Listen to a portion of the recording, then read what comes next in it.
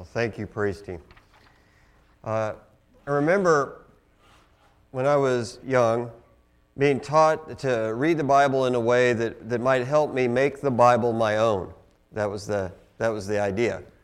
I was supposed to insert my name in the text, and you've probably been told to do that. So John 3:16, for God so loved Don, that he sent his only begotten Son, so that if Don would believe in him, Don would inherit everlasting life, or something like that. And that can be helpful because it reminds us that the Bible is for us. But there are two actually pretty big dangers with doing that. There's probably more than two, but only two I could think of. The first is that I might insert my name in a text that doesn't apply directly to me. Right? I might put my name in the wrong place. I mean, a lot of people are familiar with 1 Chronicles 4:10, and it says, Jabez called on the name upon the God of Israel, saying, Oh, that you would bless me and enlarge my border, and that your hand might be with me, and that you would keep me from harm, so that it might not bring me pain. And God granted what he asked.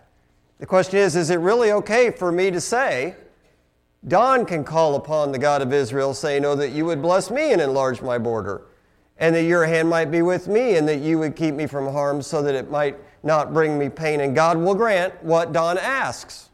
Do I have permission to do that in that passage? I mean, it sounds nice, but honestly, it's not right. Jabez was of Israel. I am of the church.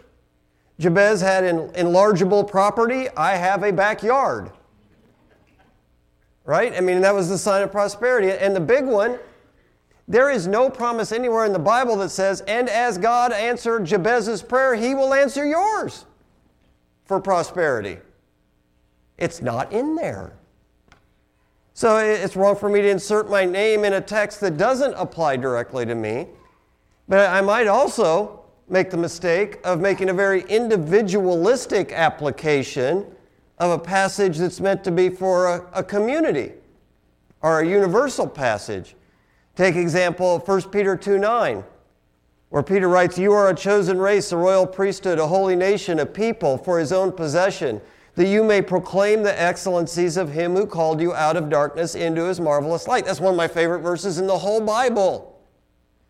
But if I make that just about me, I've missed what Peter is saying. Right? Because I just can't replace the plural, you all are, with Don is. This is a declaration about the church, the body of Christ. There's no singular nounage going on in there. It's a plural race, a plural nation, a plural priesthood, a plural people who are, as a people, to proclaim the excellencies of the one who called them out of darkness into his marvelous light. Now, certainly I'm part of that, but it's not just me. Right? So it's wrong for me to insert my name in a text where it might not belong, or to make something individualistic by inserting my name in where it's really a community text. And that's something to keep in mind as we study the book of the prophet Amos. Because people love to do that kind of thing with Old Testament prophets. Insert my name, insert my nation, insert whatever here. And that's a little dangerous and risky. And so we want to try not to do that as we look at Amos. So Amos chapters 1 and 2, most of what we're looking at, actually 1:3 to 2:3 this morning. And this is a passage that is a series of judgments against ancient nations. Not modern individuals, ancient nations. If you go ahead and put the next slide up. There you go, you get another map. It's like two maps in a row. Right? So here in the I'm going to go over here. So here in the middle, you've got the southern kingdom of Judah, the covenant people of God, and the northern kingdom of Israel, the covenant people of God that don't get along. Right? And what we're going to look at in 1:3 to 2:3 this morning is God pronouncing judgment on surrounding nations. We're going to have Tyre, which is part of the Phoenician states. We're going to have Gaza down here, part of the Philistines. We're going to have Damascus up here, which is actually part of the kingdom of, no one calls it that, Syria. And then we're going to have the kingdom of Ammon, the kingdom of Moab, and the kingdom of Edom. And God's going to pronounce judgment on those non-covenant peoples. So these are very secular nations that we're looking at this morning that God is pronouncing judgment on. So it's a little different than if he's pronouncing judgment on Israel or Judah. These are ancient nations. So that means we probably can't plug our names in where the nations show up and just say it's all about us. You might sin in the way these nations sinned, and you shouldn't do that. Sin, don't do it. But he's talking about nations, and I think we need to look at it that way this morning and read these judgments and look at what he's saying to these nations, and then cross the bridge of time and ask, what would God say to other secular nations outside of his covenant? All right? Because in that day, you had covenant people that were nations, right? Israel and Judah. But in our day, we just read 1 Peter 2:9, right? Who is the royal nation in our day? It's the body of Christ, the church. It's not a nation with physical boundaries, right? So all nations with physical boundaries are like the ones we're going to look at this morning. All nations with physical boundaries are like the one we're going to look at this morning, because the royal nation, the people of God now, is the church. So we'll get there. We'll get there, but that's going to help us cross the bridge of time. But before we do that, I think we ought to read the word. So I'm going to ask if you're stand, if you're able. Read Amos chapter 1, starting in verse 3.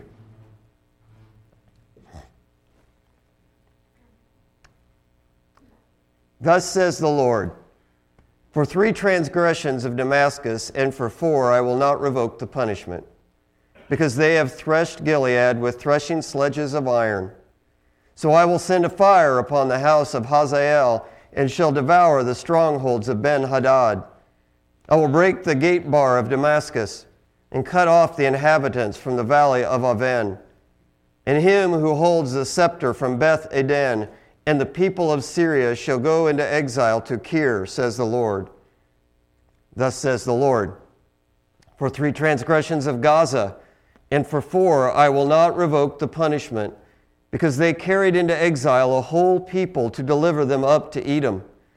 So I will send a fire upon the wall of Gaza, and it shall devour her strongholds. I will cut off the inhabitants from Ashdod, and him who holds the scepter from Ashkelon. I will turn my hand against Ekron, and the remnant of the Philistines shall perish, says the Lord God. Thus says the Lord, for 3 transgressions of Tyre, and for 4 I will not revoke the punishment, because they delivered up a whole people to Edom, and did not remember the covenant of brotherhood. So I will send a fire upon the wall of Tyre, and it shall devour her strongholds. Thus says the Lord, for 3 transgressions of Edom, and for 4 I will not revoke the punishment, because he pursued his brother with the sword and cast off all pity, and his anger tore perpetually, and he kept his wrath forever. So I will send a fire upon Teman, and it shall devour the strongholds of Bozrah. Thus says the Lord, for 3 transgressions of the Ammonites, and for 4 I will not revoke the punishment, because they have ripped open pregnant women in Gilead, that they might enlarge their border. So I will kindle a fire in the wall of Rabbah, and it shall devour her strongholds, with shouting on the day of battle, with a tempest in the day of the whirlwind. And their kings shall go into exile, he and his princes together, says the Lord. Thus says the Lord, for 3 transgressions of Moab, and for 4 I will not revoke the punishment, because he burned to lime the bones of the king of Edom. So I will send a fire upon Moab, and it shall devour the strongholds of Kerioth. And Moab shall die amid uproar, amid shouting, and the sound of the trumpet.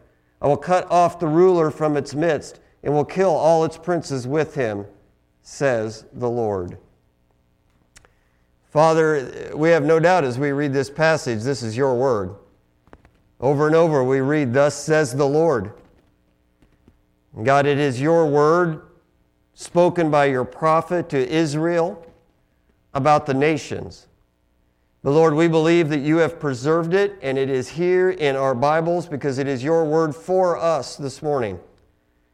So God, help us to hear your word, to believe its message, to write it on our hearts, and to be your people. We pray in Christ's name. Amen. You may be seated. God judges the nations. Our question this morning is how? How does God judge the nations? And I think we're going to see, I hope we can see, that God judges the secular nations of men for three crimes. For three crimes. As I said before, these first 6 judgments are on pagan nations, not the Old Testament people of God. So the question you might ask to start is, why would God judge secular nations? The answer, of course, is really easy. Because God is God over all nations, not just Israel and Judah. If we were to look to Deuteronomy chapter 32, Deuteronomy 32 verse 8 says, when the Most High gave the nations their inheritance, when He divided mankind, He fixed the borders of the peoples according to the numbers of the sons of God. God Himself is the one who defines the nations. They exist by His divine plan. Or we go to the prophet Jeremiah. And we look at chapter 18 of Jeremiah, starting at verse 7. We read, if at any time I declare concerning a nation or a kingdom that I will pluck up and break down and destroy it, and if that nation concerning which I have spoken turns from it evil, I will relent of the disaster I intend to do it. And if at any time I declare concerning a nation or a kingdom that I will build and plant it, and if it does evil in my sight, not listening to my voice, then I will relent of the good I had intended to do to it. Nations exist in the first place because God sets up nations, but then nations are judged by God. God said, I will judge them based on the way they act as nations. The 6 nations in Amos 1:3 through 2:3 have not listened to the voice of God and have done evil, and so God judges the nations. And He does it by really taking them to court, is what we will see. He pronounces a ruling. Now, you've probably noticed that each nation is judged, it says, for 3 transgressions and for 4. And if you're like me, what you looked for immediately was a list of 4 things. And it's not there, is it? It's just not there. Well, it's a figure of speech. And what it means is they have filled their sin quota to the brim. They've completely filled it up. For 3, no, 4, and what he's saying, I could go 5, 6, 7, 8, 9, I could keep going is what he's saying. They have filled up their sin to the brim. And God judges these 6 nations, and He does it in groups. He judges the first 2 for a certain crime, the second 2 for a certain crime, and the third 2 for a certain crime. You can kind of see that in the way it's worded, which is helpful. Look for repetition when you study your Bible. The first two nations, we have that 3-4 statement, and then we have a because statement. Here's why I'm doing it. And then we have a long, so I will do this statement, and then a closing, says the Lord statement. Both the first 2 are put together that way. But then the next 2, we got the 3-4 statement, a because statement, a short so I will statement, and nothing else for the next 2. And then the last 3, he kind of goes back to what he was at the first. The 3-4 statement, the because statement, the long so I will statement, and in the closing, says the Lord. So we have 3 groups of 2, and that's how we're going to look at it, because those groups really reflect a certain sin that is being addressed. Let's have a look at the beginning. First of all, what we see in the first 2 nations, God judges the nations for their cruelty to other nations. God judges the nations for their cruelty to other nations. We look at Damascus and Gaza here. Damascus was the royal city of Syria, and the nation was often called Damascus because it's the royal city of Syria. And it's judged because of the way they treated Gilead when they were at war with Gilead.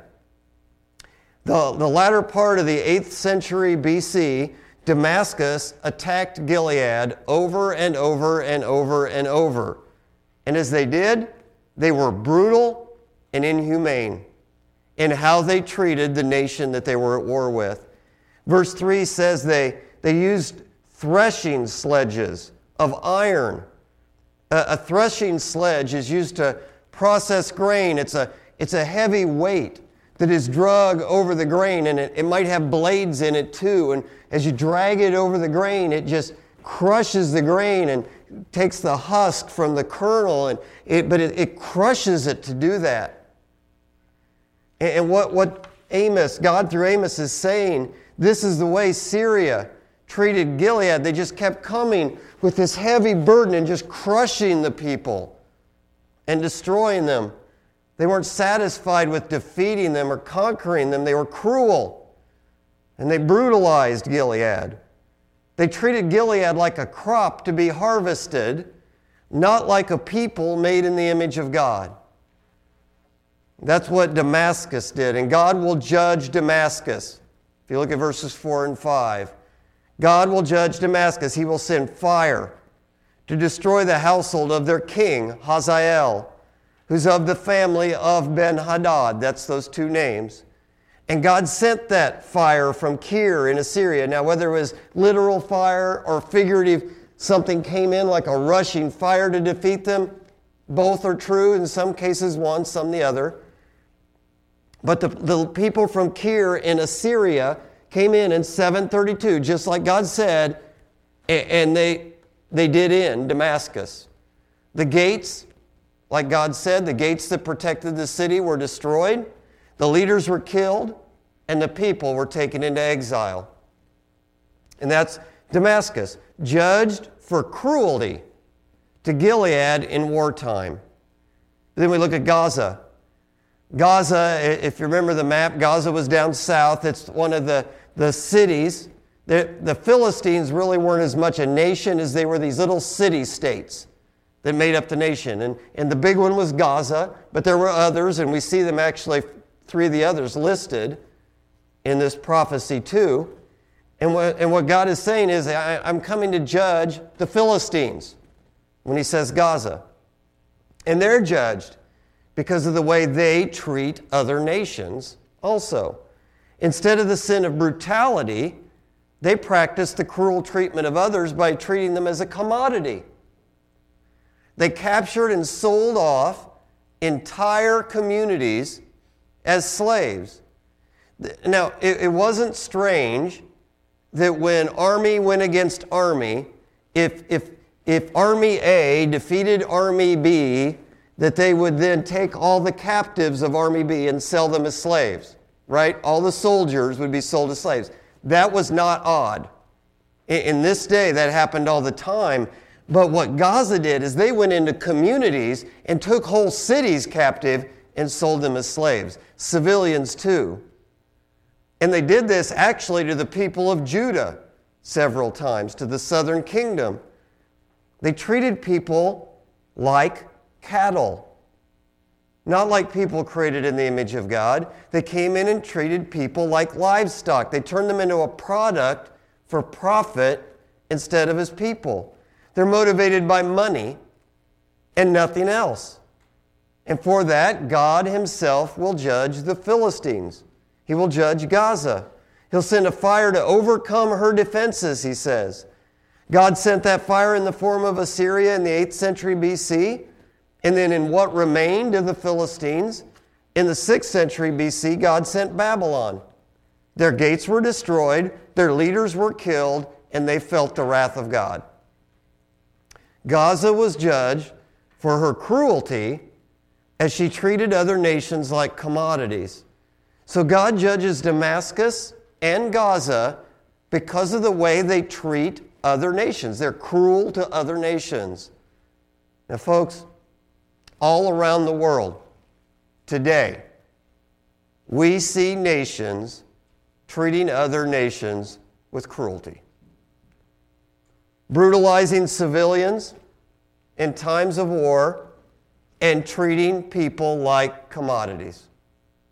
So you really shouldn't have trouble reading this and going, I can't believe people would do that. And understanding where we might be able to look at this today. God judges the nations for their cruelty to other nations.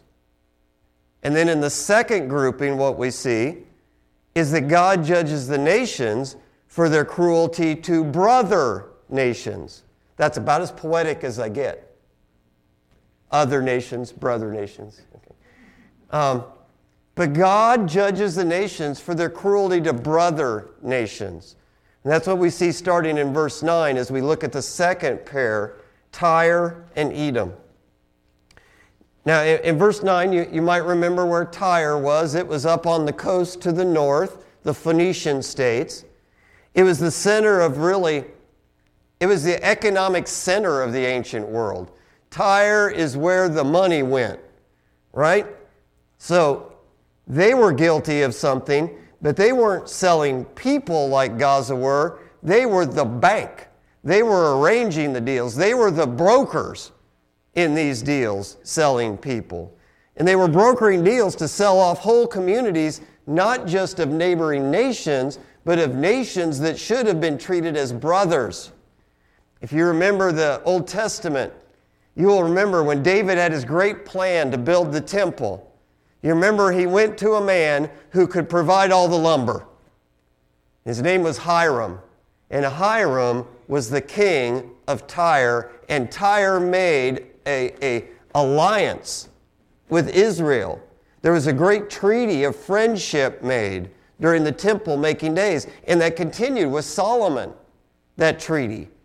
They were brothers of the Israelites by treaty. I mean, the words show up in that time. So 250 years before Amos, these people had said, we are brothers with the people of Israel.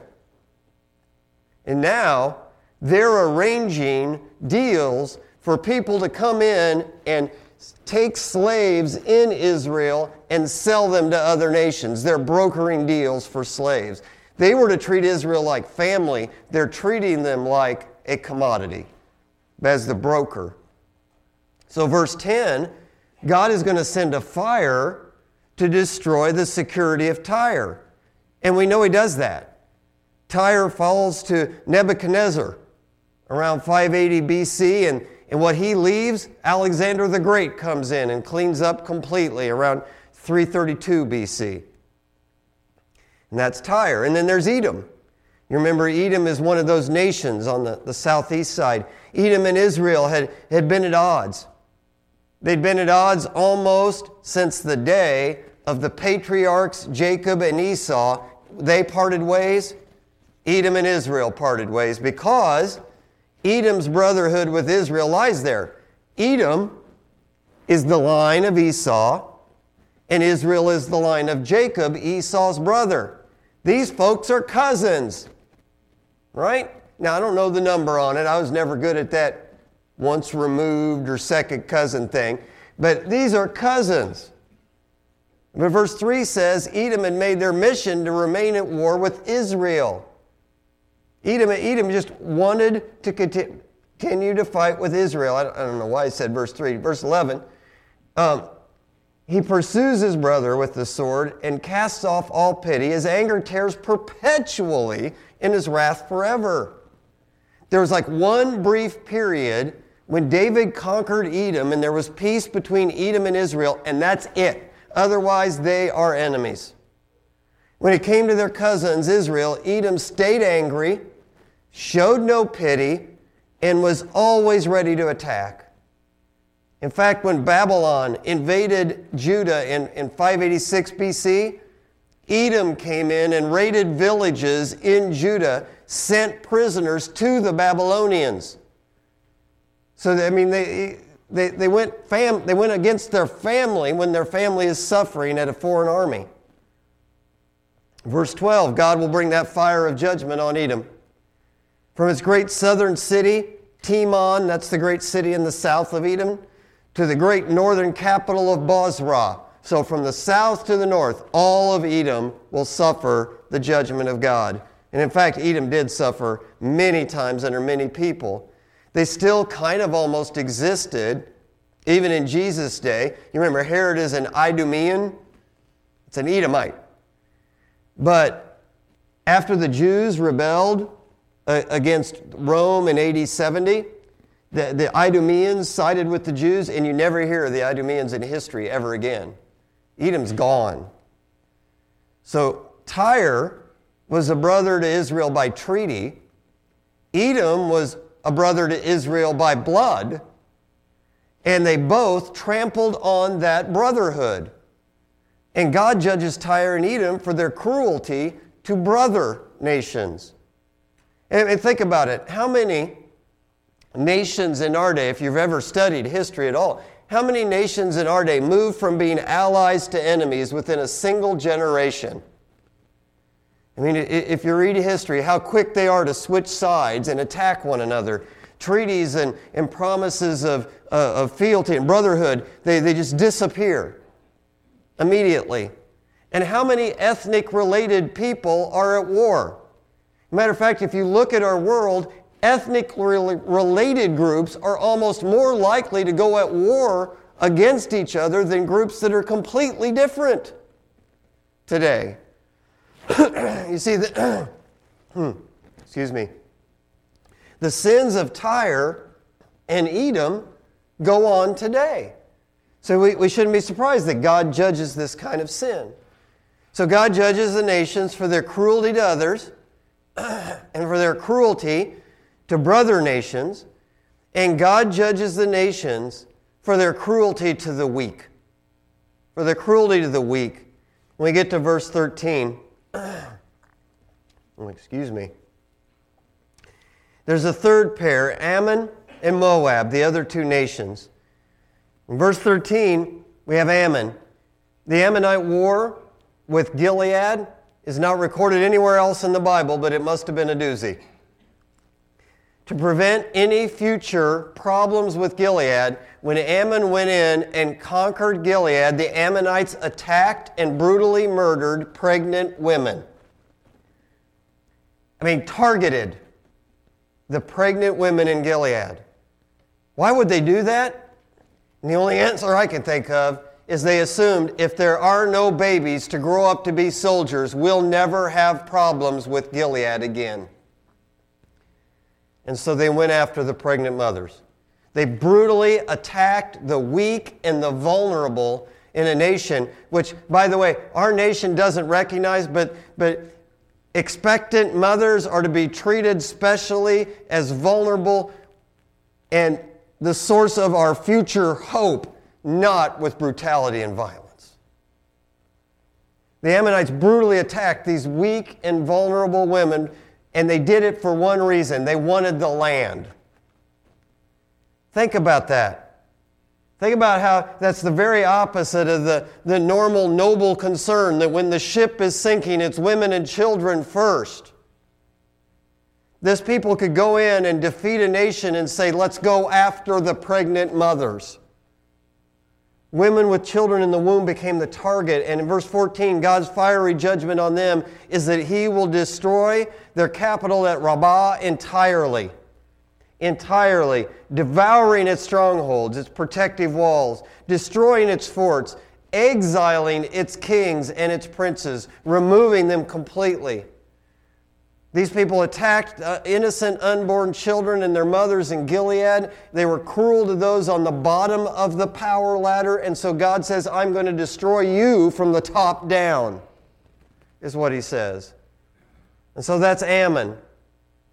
And they're cruel to the weak and the vulnerable. And we look at Moab. In verse 1 of chapter 2, the Moabites, they go after the hopeless.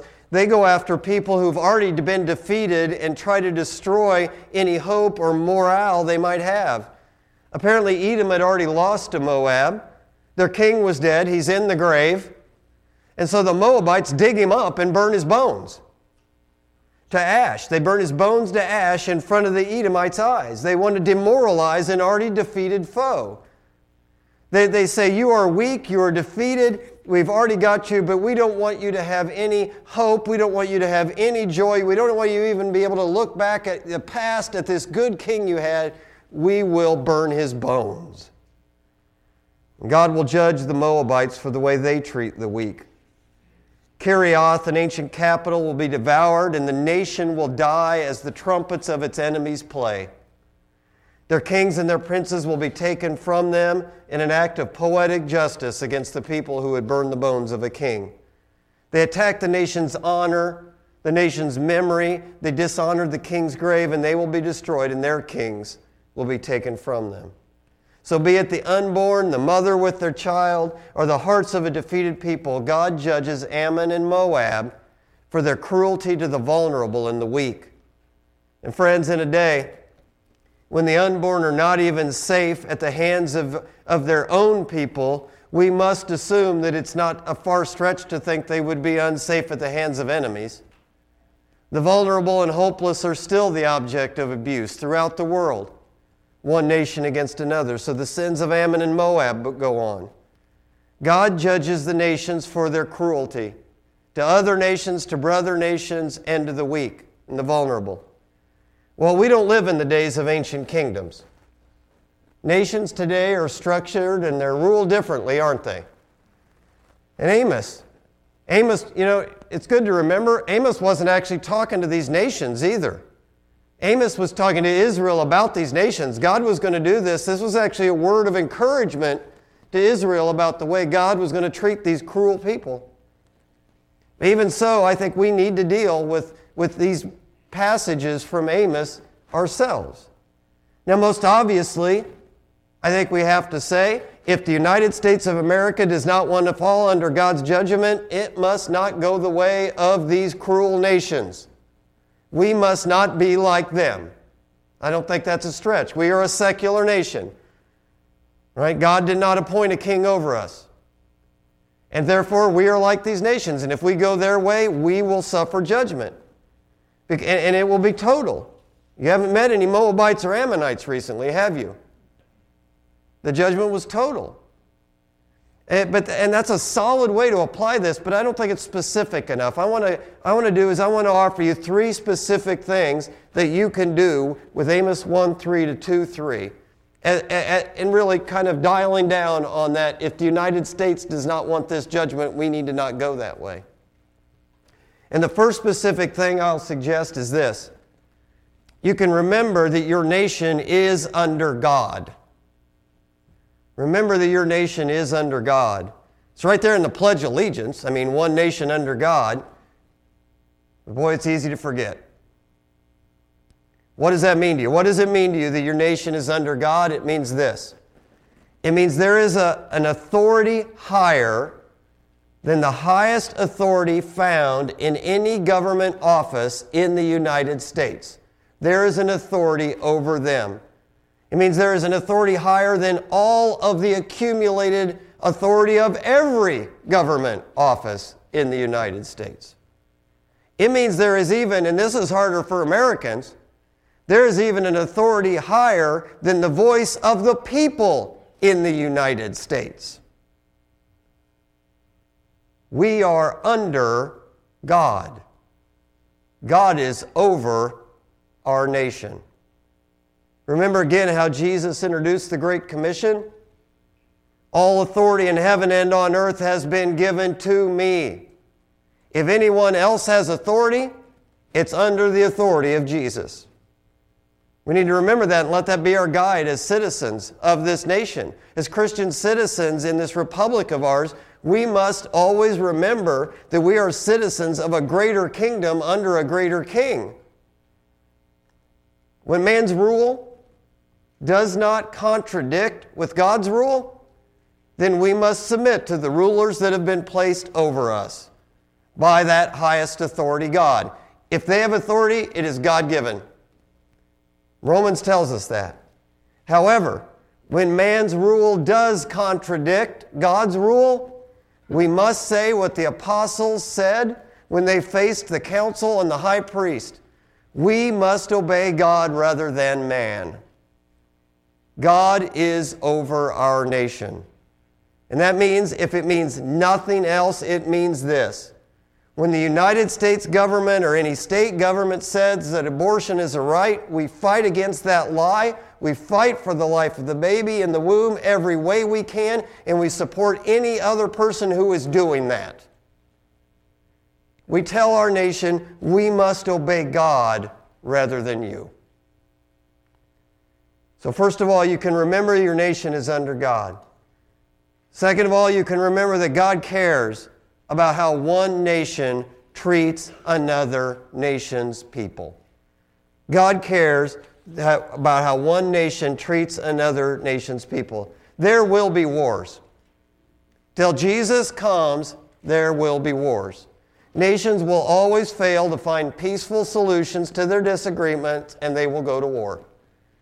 If our nation goes to war, we need to do everything we can to be sure that we conduct a just war that recognizes that God cares about how our nation treats the citizens of other nations. Our goal in war cannot be motivated by greed. Right? We saw greed. It led to people selling other people. Our goal in war must not be our prosperity at the cost of the suffering of other nations. We can't go to war so that we can have an easy life and other nations suffer. Our method in war must never be genocidal. Our goal is never to kill off all the people, which there's some nations today that need to look at that. And our approach to war must protect the vulnerable and the non-combatant. We don't go after the folks who happen to be under a bad government and they're trying to live and trying to survive under a bad government. We don't go destroy them. We must elect leaders and raise our children to understand that humiliation, violent abuse, and degradation of the people of a nation is never right, even if they're our enemy. We must be a voice for that, even when the nations we go to war with are not. Because God cares about how nations treat other nations.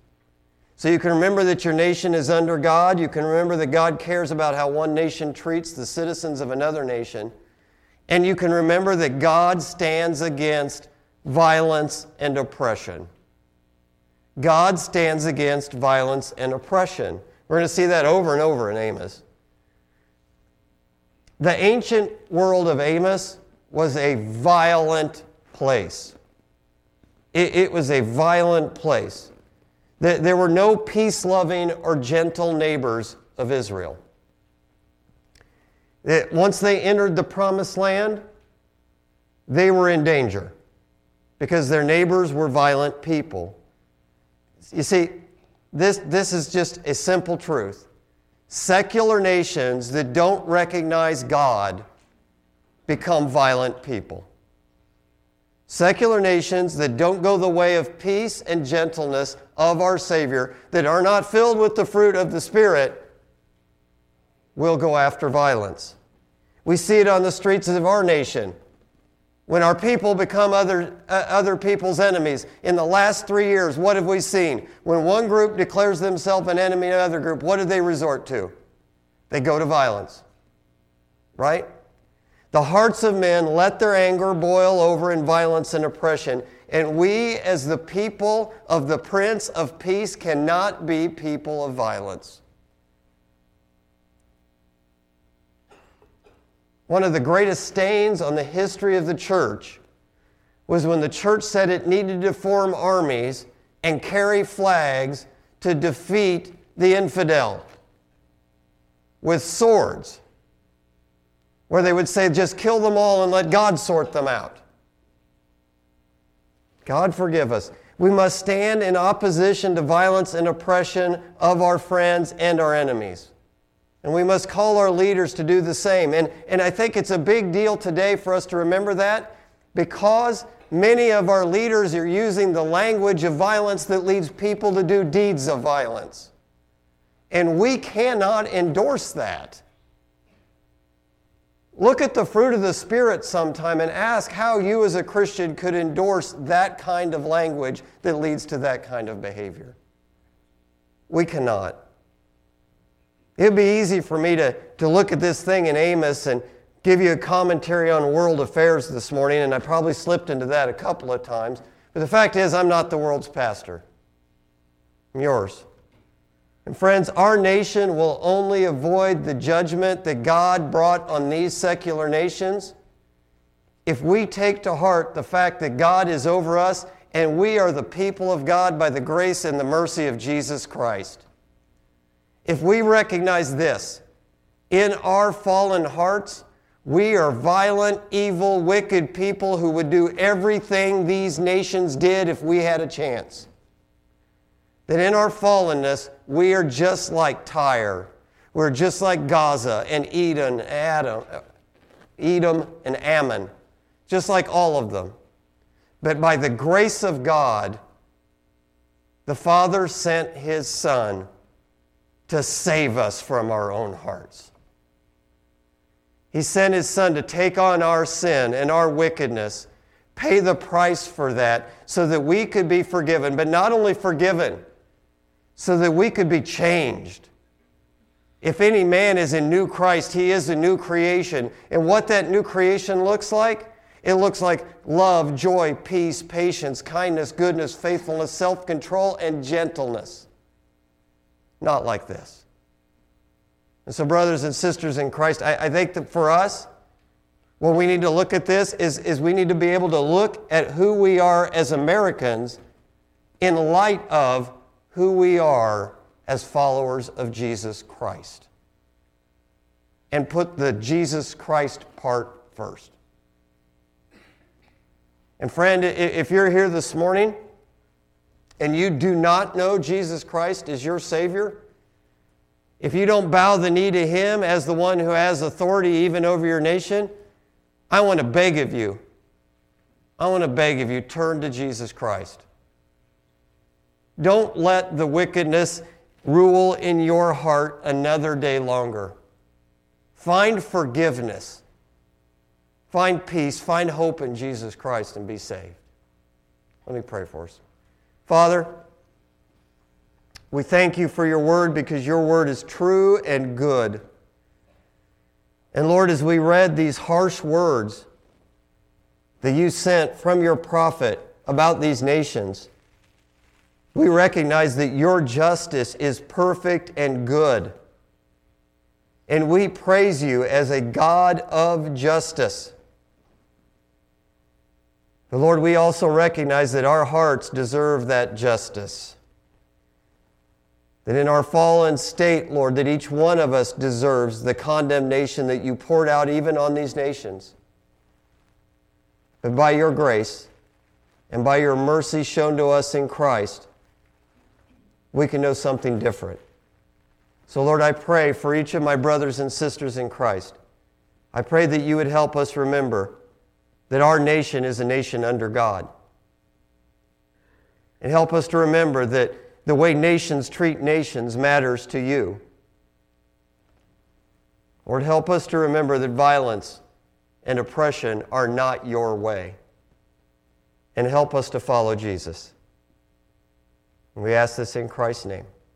Amen. Tom